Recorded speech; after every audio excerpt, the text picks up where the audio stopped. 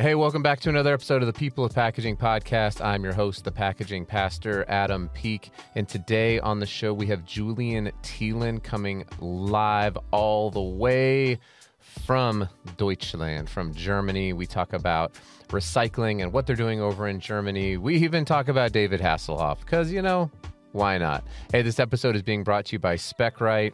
Last week, I was at the SpecRite Summit, and I'm telling you what, you have got to align with this company if you are in the packaging industry. SpecRite is changing the game on how our specifications are going to not only be managed, but also used to drive sustainable change throughout the industry. You need to link up with them. Go to specright.com/PKG, SPECRIGHT.com/PKG to learn more. Now let's get to this phenomenal interview. I can't wait for you to hear it with Julian Thielen from Intercero. Well, this episode of the People of Packaging podcast has been a few continents away and a few months in development. So I met Julian Thielen on, I believe it was on LinkedIn when we first interacted. Is that correct, Julian? Which is not surprising. That's correct, yeah. It would have been hard for us to accidentally meet, given the fact that you're in Germany and I'm here in Salt Lake City. We couldn't have just we met in the Frankfurt airport at the United Club or something like that. I suppose that could have been something, but did not happen that way. I spent some time in the US as well, but through the COVID situation, LinkedIn is the place, obviously. Yeah, it's the place. Yeah, it's the place to be. It's where all the cool kids are. That's what I would say. So Julian and I, we started to interact there. He had some really cool content around recycling. And as we were kind of talking before the call, we're gonna end up diving into what's happening in recycling in Germany, in the EU. And for those of us here in the US, I think it's really important that we understand, because let's just be honest, a lot of times we're not setting the standards on recycling. We're following a lot of standards. So, and we do set some. I'm not saying we aren't innovative, but it's helpful for us to get, I think, a global perspective. So I am joined by Julian Thielen. And Julian, I'll give you an opportunity to make an introduction, because you're going to be way better at it than I am. Yeah, thanks. Thanks that I got the chance to be on this podcast. Like I said, I'm Julian. I'm working in Germany for Intercero, which is a major recycling company. We're sorting household waste, so lightweight packaging, and try our best to get out of these resources, or to bring these resources to a second life and to new packaging. And me specifically, I'm a packaging engineer. So I studied paper and packaging technology as a bachelor degree, and with another master's I did in Berlin. I came into the whole recycling industry right after I did my first jobs in the packaging industry. So I was in flexible packaging before. Like I said, I had one opportunity to work in the US. I've been most of the time in Miami, Florida, but also setting up machine equipment in Ohio, Chicago, and the New York area, which was— Who did you work for here? Quite a good time. Sorry? Who did you work for here? Carville. Oh, yeah. Carville Development. They are distributing all kind of packaging equipment for all steps of flexible packaging. Yep, with a K, is that correct? Exactly. Yeah. I've heard of them. Yeah, I was working for them for almost a year. Then I came back to Germany, working in a flexible packaging business. And then I had the chance, after another 1.5 years, to go to Intercero, which is based near my hometown. And after being a little bit lonesome through Germany and the US, I had the chance, after almost 10 years, to come back home where my friends are, and have the great opportunity to come into this whole topic about sustainability. Right, I came into the flexible packaging because I saw right in the supermarket when Kellogg's came from the classic bag in another box to just a stand-up pouch, as it is more familiar today. I saw, okay, this is a interesting kind of packaging that's evolving heavily. And yeah, That's cool. After all, I saw, okay, another topic is recyclability, right? You have to use one material to really get the best out of this. And this is today how I am. I'm in my little department. This is called Made for Recycling. We are helping our customers to design the packaging in a way that it's sortable and recyclable, and just to save the resources. That's awesome. So having spent time in the U.S. and you're from Germany, you said you moved closer to your hometown. So who would you say is a bigger American German star in Germany, Dirk Nowitzki or David Hasselhoff? David Hasselhoff. 100%. Okay. 100%? Just 100%. Yeah, David Hasselhoff is the number one going to. Yeah. Man. No, he made the Berlin Wall fall down. We thank him that Germany is a unity today. Yeah. Dirk Nowitzki, of course, he's the bigger German guy in the US. Yeah.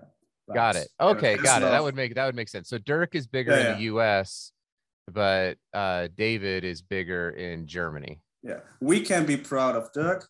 You must be more proud of David Hasselhoff. Okay, and I will be totally ignorant of my David Hasselhoff history, but I am unaware of the connection between David Hasselhoff and the Berlin Wall falling. So I will sum this up afterwards. Okay, got it. And send you probably more ridiculous videos that you can think of. I cannot wait for that. And it's not to say what's interesting is I studied German as a language in high school. And so I took 4 years of German. I've been to Berlin, Munich, Heidelberg, Frankfurt. I'm trying to think of other places I've been in Germany. It's not as though I'm unfamiliar with Germany and with German as a language. And the fact that I've never heard that David Hasselhoff has some sort of responsibility for the Berlin Wall falling, and that may or may not lead to his popularity there is fascinating to me. But that's not why people are tuning into the podcast for sure. But I would love to learn about that. That's great. I would send you the video, him singing in front of the Berlin Wall, and we will probably put it in the description of this episode. Okay, I can't wait. If anyone wants to know about recycling in Germany and why David Hasselhoff is singularly responsible for the unifying of Germany as a state, tune in to the People of Packaging podcast. That's fascinating. Okay. Well, that's good to know. We'll be proud of David Hasselhoff. So there's no way to pivot off of that, but to just make a hard pivot into it.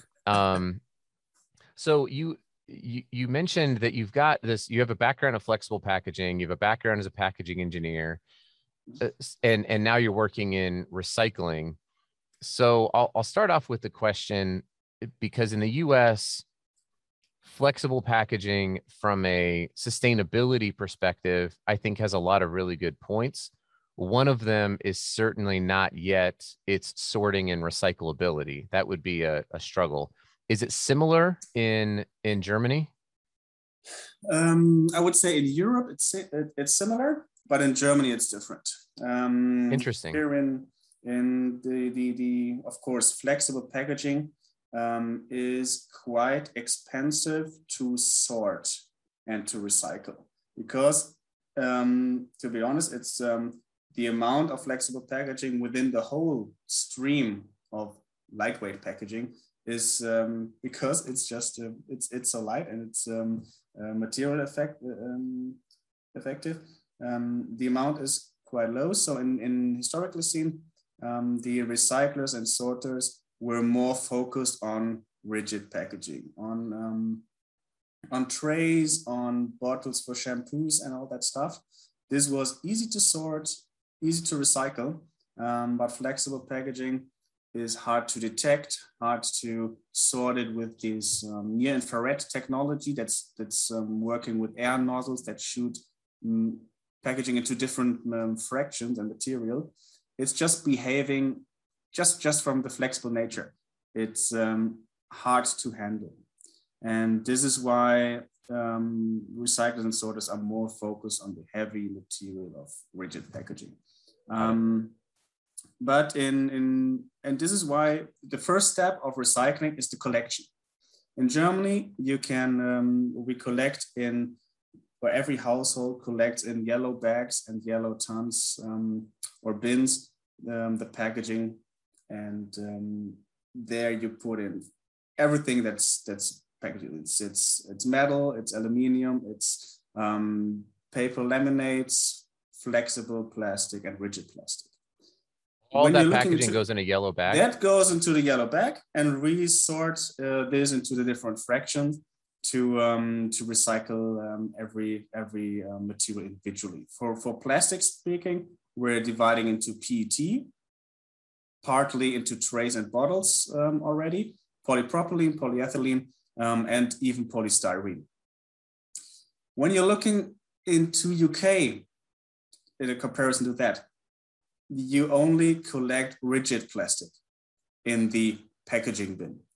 Everything, and that's collected from curbside then, right? And flexible packaging is only collected from the retailers themselves. So you go to the Tesco market to bring back your LDPE films. Yep, that's similar here in the US, by the way. Yeah, and this is why we in Germany, we're collecting much more flexible packaging than the UK, where you only get back 10% of all LDPE films. So, and as soon as you got 10% back into the system, that's the maximum you can get out of there, right? Mm-hmm. And this is these are the difference between European countries. And I'm interested to hear how the difference are from state to state in the US, because here is, from what I hear, California is much more progressive in that topic than probably other states. Yeah, there are pockets, I would say, of the United States where they are more innovative in specifically California, the Pacific Northwest, Oregon, Washington. Yes. I think it might surprise some people, but I've heard that Texas has a pretty interesting approach, and they're doing some big things. And then the Northeast as well tends to have more robust recycling. Maine, New Hampshire, Vermont, those kinds of areas. So I mean, it is largely segmented by state, although there's been a recent announcement that the environmental, I believe it's the EPA, the Environmental Protection Agency, is putting together a national strategy around recycling, but who knows? Yeah, and that's needed. Of course, when you look into detail, even in Germany, every city to city, there are slight differences. Whether I just told you about the yellow bag and yellow bin. In some areas, we're having a system that's blue, and in others, you don't collect. You collect products and packaging. So when I'm talking about the general packaging bin, of course, there goes everything inside that's packaging. What about a toothbrush and stuff like this? And this could also differ from city to city. And of course, in the higher scope, every European country is having huge differences in the collection systems and in the recycling infrastructure. In Germany, we're having let's talk about maybe 30 different sorting plants that are dealing with all the packaging. In France, they're trying to come down from 210 to maybe, I think now it's 140, and they want to be somewhere under 100 in the near future to build just better technologized and therefore fewer plants that deal with the material. Got it. And interesting. These are the difference between the countries. I'm sure. Yeah, I would imagine that there's a lot of differences. So let's hang out here on the Germany thing. Number one, I now have people ask me, well, why is your podcast yellow and black? And honestly, I just picked them, but now I can say, well, in Germany, this is the sign of recycling. And since I know ein bisschen Deutsch, I can just say that I'm sounds good. Going back to that. I've actually told people it's we're not at red yet, but yellow. tends to be like a warning. And so Mhm. when it comes to sustainability, we should all be heavily warned that we've got a lot of opportunities for innovation, a lot of opportunities for advancement, but we need to stay on that kind of alert. But Yeah. I like the German answer better. Everybody needs to improve here. We as end consumers, we have to separate waste. We have to put down the lid from the yogurt cup, but we also have to separate organic waste from packaging waste. Yeah. This is the human being is the best sorting plant we could have. So this is one part of the triangle how we can improve the recycling quotas and the amount of recycled content. The other one is we as Interzero, we are sorting every third packaging in Germany on our sorting lines. So of course we improve the technology of the near infrared sorting, the way these sorters are combined. So of course we have to make a better sorting here. And the whole discussion about recycling friendly packaging design, coming from mono layer materials to only PP or PE structures, to come from the aluminium lid on the yogurt cup to a PP lid on the PP cup. And this is our daily business. And with these leverage, we have the tools to get to the target of a fully working circular economy.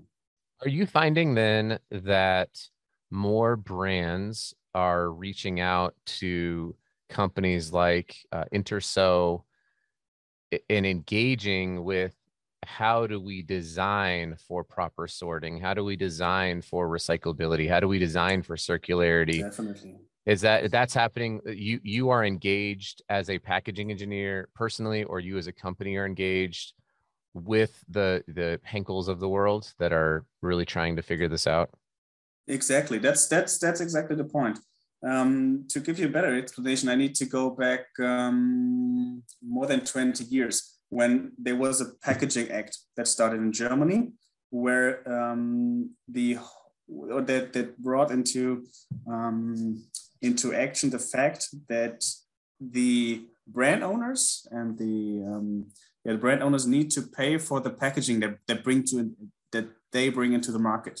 So they pay something like they pay a fee for the amount of packaging they bring into market, and we as a dual system, this is how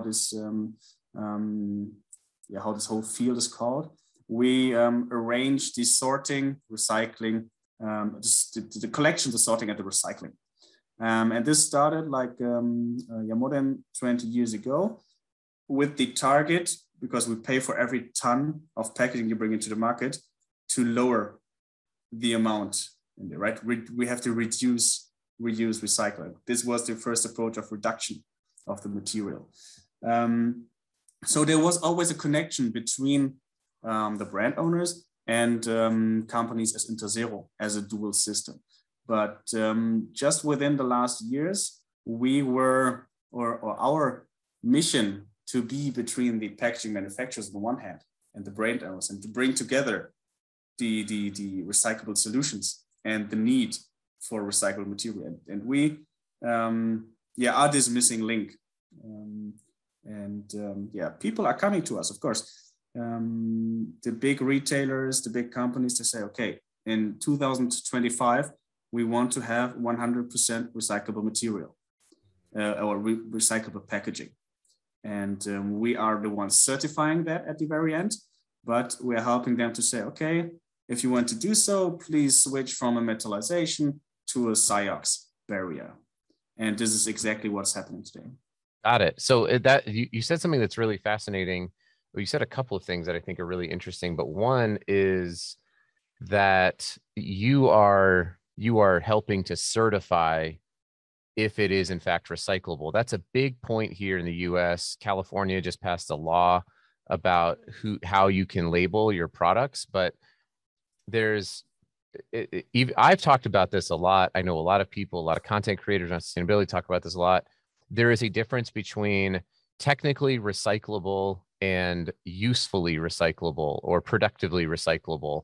So when you are looking at that, are you saying, yes, this is recyclable, and as a sorter and a recycler, we would want to see this coming to our facility, and then you check that off?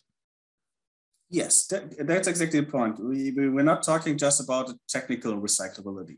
So not everything I can heat up to 300 degrees, that's melting, and after cooling down, it's having a new shape, or can have a new shape. That's not our definition of recycling. When we're talking about recyclability, of course, we need to look at the end market for the product.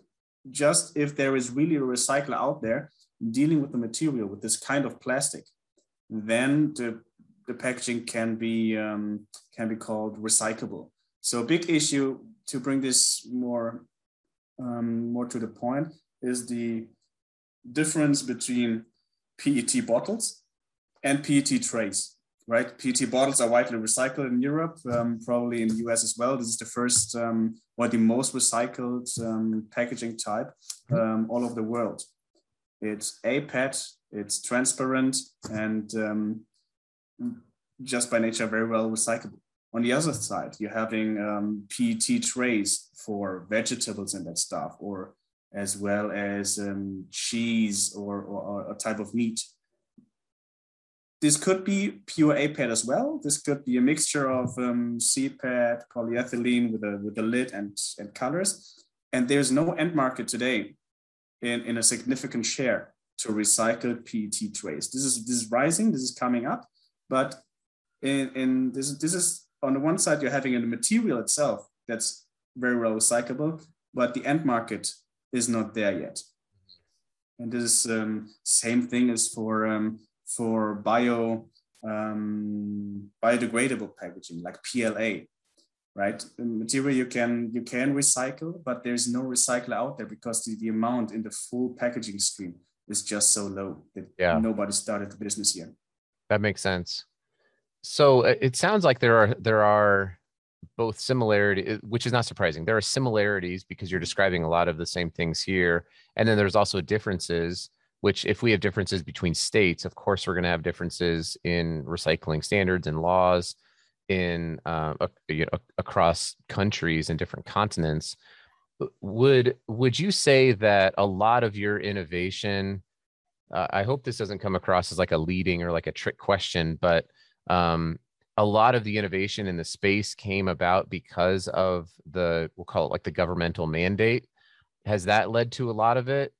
Or because you said you're starting back 20 years ago with this law, or is it now both pressure from governmental agencies along with consumer demands? Have they both played into it? Both, I would say. Of course, the law, I said, that's more than 20 years old, has revolutionized for 2 years ago. So it was improved that the packaging here needs to be designed recyclable or with the highest possible amount of recyclates, or designed with renewable resources. That's part of the German Packaging Act as it is today. But which is much more driving, in my point of view, is the power of retailers. They say, as a brand owner, they say, okay, and I just bring into the market 100% recyclable packaging by 2022. This is what Aldi does say. You got Aldi in the US as well. Yep. And other markets here say, okay, it's 2025. I think Lidl is in the US as well. Yep. So these are big players here that these two bring together more than 25% of the whole packaging in Germany. And you see how big the power is, and they are having on their suppliers. So when they say in 2022 or 25, I don't want to have any more PA in my structures, this is a much higher driver to such a change, because we got the same thing more or less is standing in the German Packaging Act, but it's much more in the people's head when the retailer says, okay, if you're having this, if you're having PE and EPA in that structure, you won't come into my supermarket next year. And then people are acting. Yeah. Yeah. And, you know, I would say the thing that is becoming more and more discussed around recycling is the financial aspects of it, as you know, as you described, like the end market, and you know, there's no value, but also thinking through those financial pressures of, hey, if you don't change, you're going to get fined, and you can't sell product. You can't actually put your product on the store shelf and reach 25% of consumers. That's a really, really big deal. And if you start seeing Walmart's doing some similar work here in the US, it'll be interesting to see if Amazon has the ability to do that globally. So I totally get the market dynamic pressure. It could be significantly more important than the political or the policy pressure that could come from it.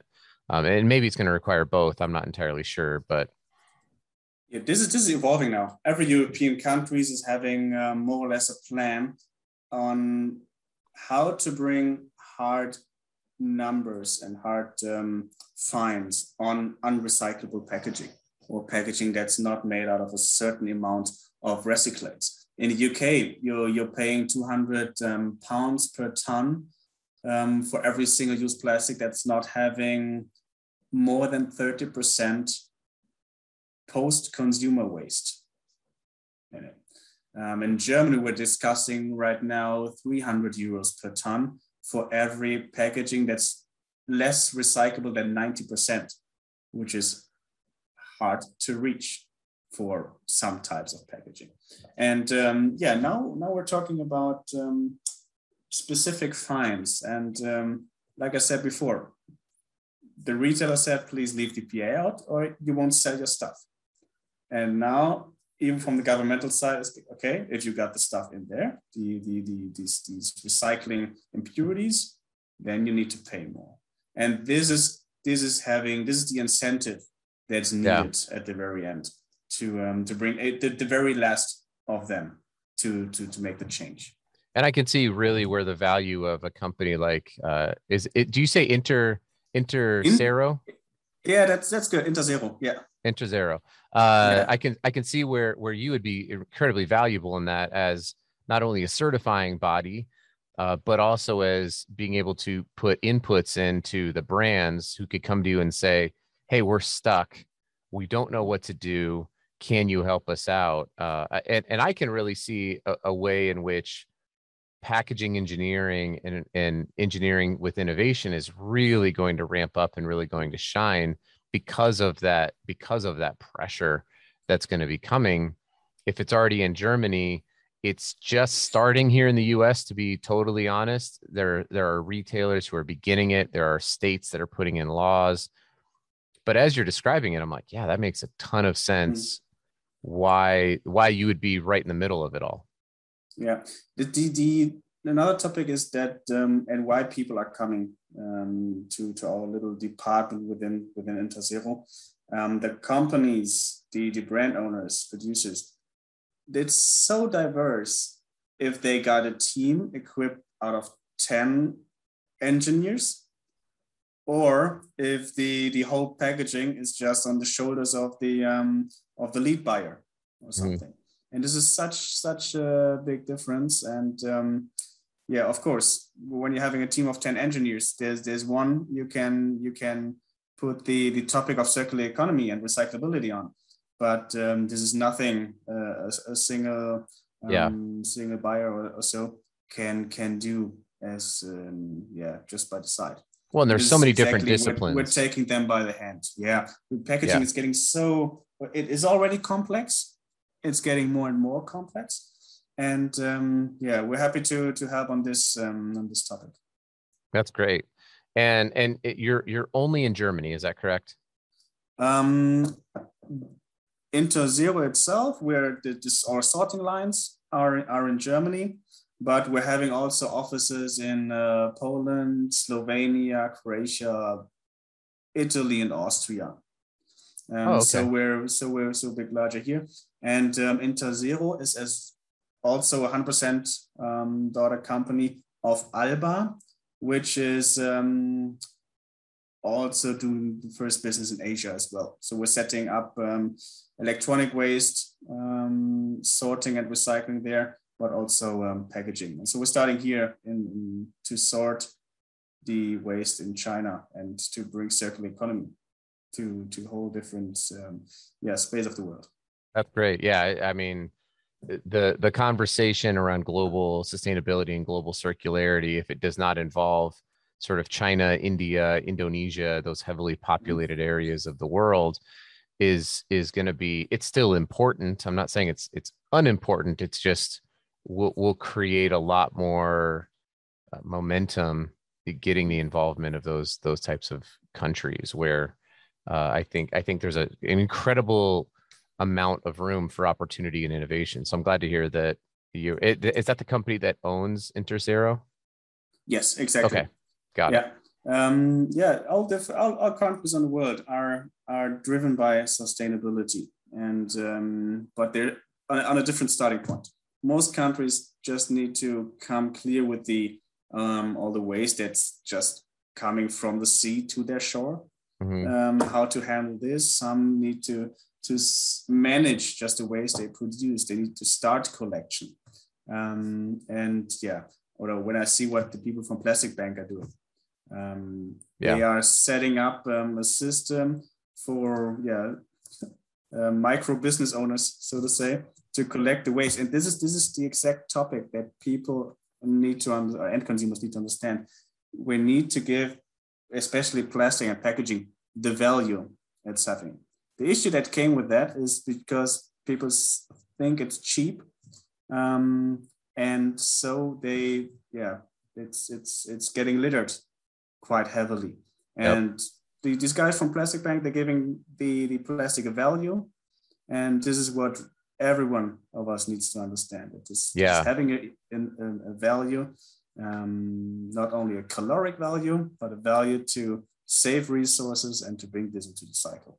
And this is so possible. That's such a great point. I was able to speak at LuxPack, which is a show here. I believe LuxPack's actually, I believe it's a global show. And I was making that exact same point because I was talking about sustainability and the potential convergence of like cryptocurrency with recycling, and how could we create value for, I liked what you said about how human beings are the best sorting mechanism. Well, how can we reward the best human beings who are really good at sorting with some sort of currency that may be able to be exchanged by brands who are also really trying to drive that. So that was kind of the general idea. I'm going to look more into Plastic Bank because I've heard about them, but as you said it, I was like, oh, it's a phenomenal idea. Let me, on that note, I'm going to ask you one more question, and then that'll be it. We'll have a podcast done. So as you're looking at some of these innovations that are coming up, and it could be Plastic Bank, it could be something else, what gets you most excited about being in the space that you're in today, looking in the future when it comes to recycling? Yeah, generally the mechanical recycling will always be the first or the best technology to recycle the plastic, because plastic is made for mechanical recycling. But chemical recycling, on the other hand, will be another technology for waste streams that are today not recyclable. Correct. So these are from the recycling side, I think, technologies that evolved in the last years and will be a main topic in the next time that I think is really interesting. And I'm keen to see what the future will bring. So, Julian, this has been awesome. I really appreciate it. If people have more questions or they want to learn more about your work or the work that's happening at Interzero, how would they go about finding you or the company or just information in general? Yeah, you can find me on LinkedIn. That's where I found you. With that name. Exactly. And otherwise, this is number one go-to. We're also having, my little department made for recycling is having an account there as well. yeah, just get in touch. Is that called I'm make happy to for take- recycling or made? No, made. The Made. past tense. Okay. Got it. Yeah, it's made for recycling. The packaging designed for the recycling process. Very good. I'll make sure those links get put in the show notes. Julian, I really appreciate your time today. I know there's a time difference. And please don't forget the David Hasselhoff link I will send you now. Oh my gosh. Yes, we have to put that in there as well. I thank you for not letting me forget that.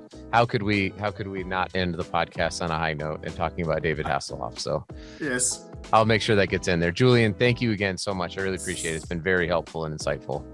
it was such a pleasure. And yeah, looking forward to hear from you next time. And yeah, thanks. Certainly. Hey, that wraps up another edition of the People of Packaging podcast. It would mean so much if you would like and share, rate, review, subscribe, because we want to change the world, because we believe that packaging is awesome.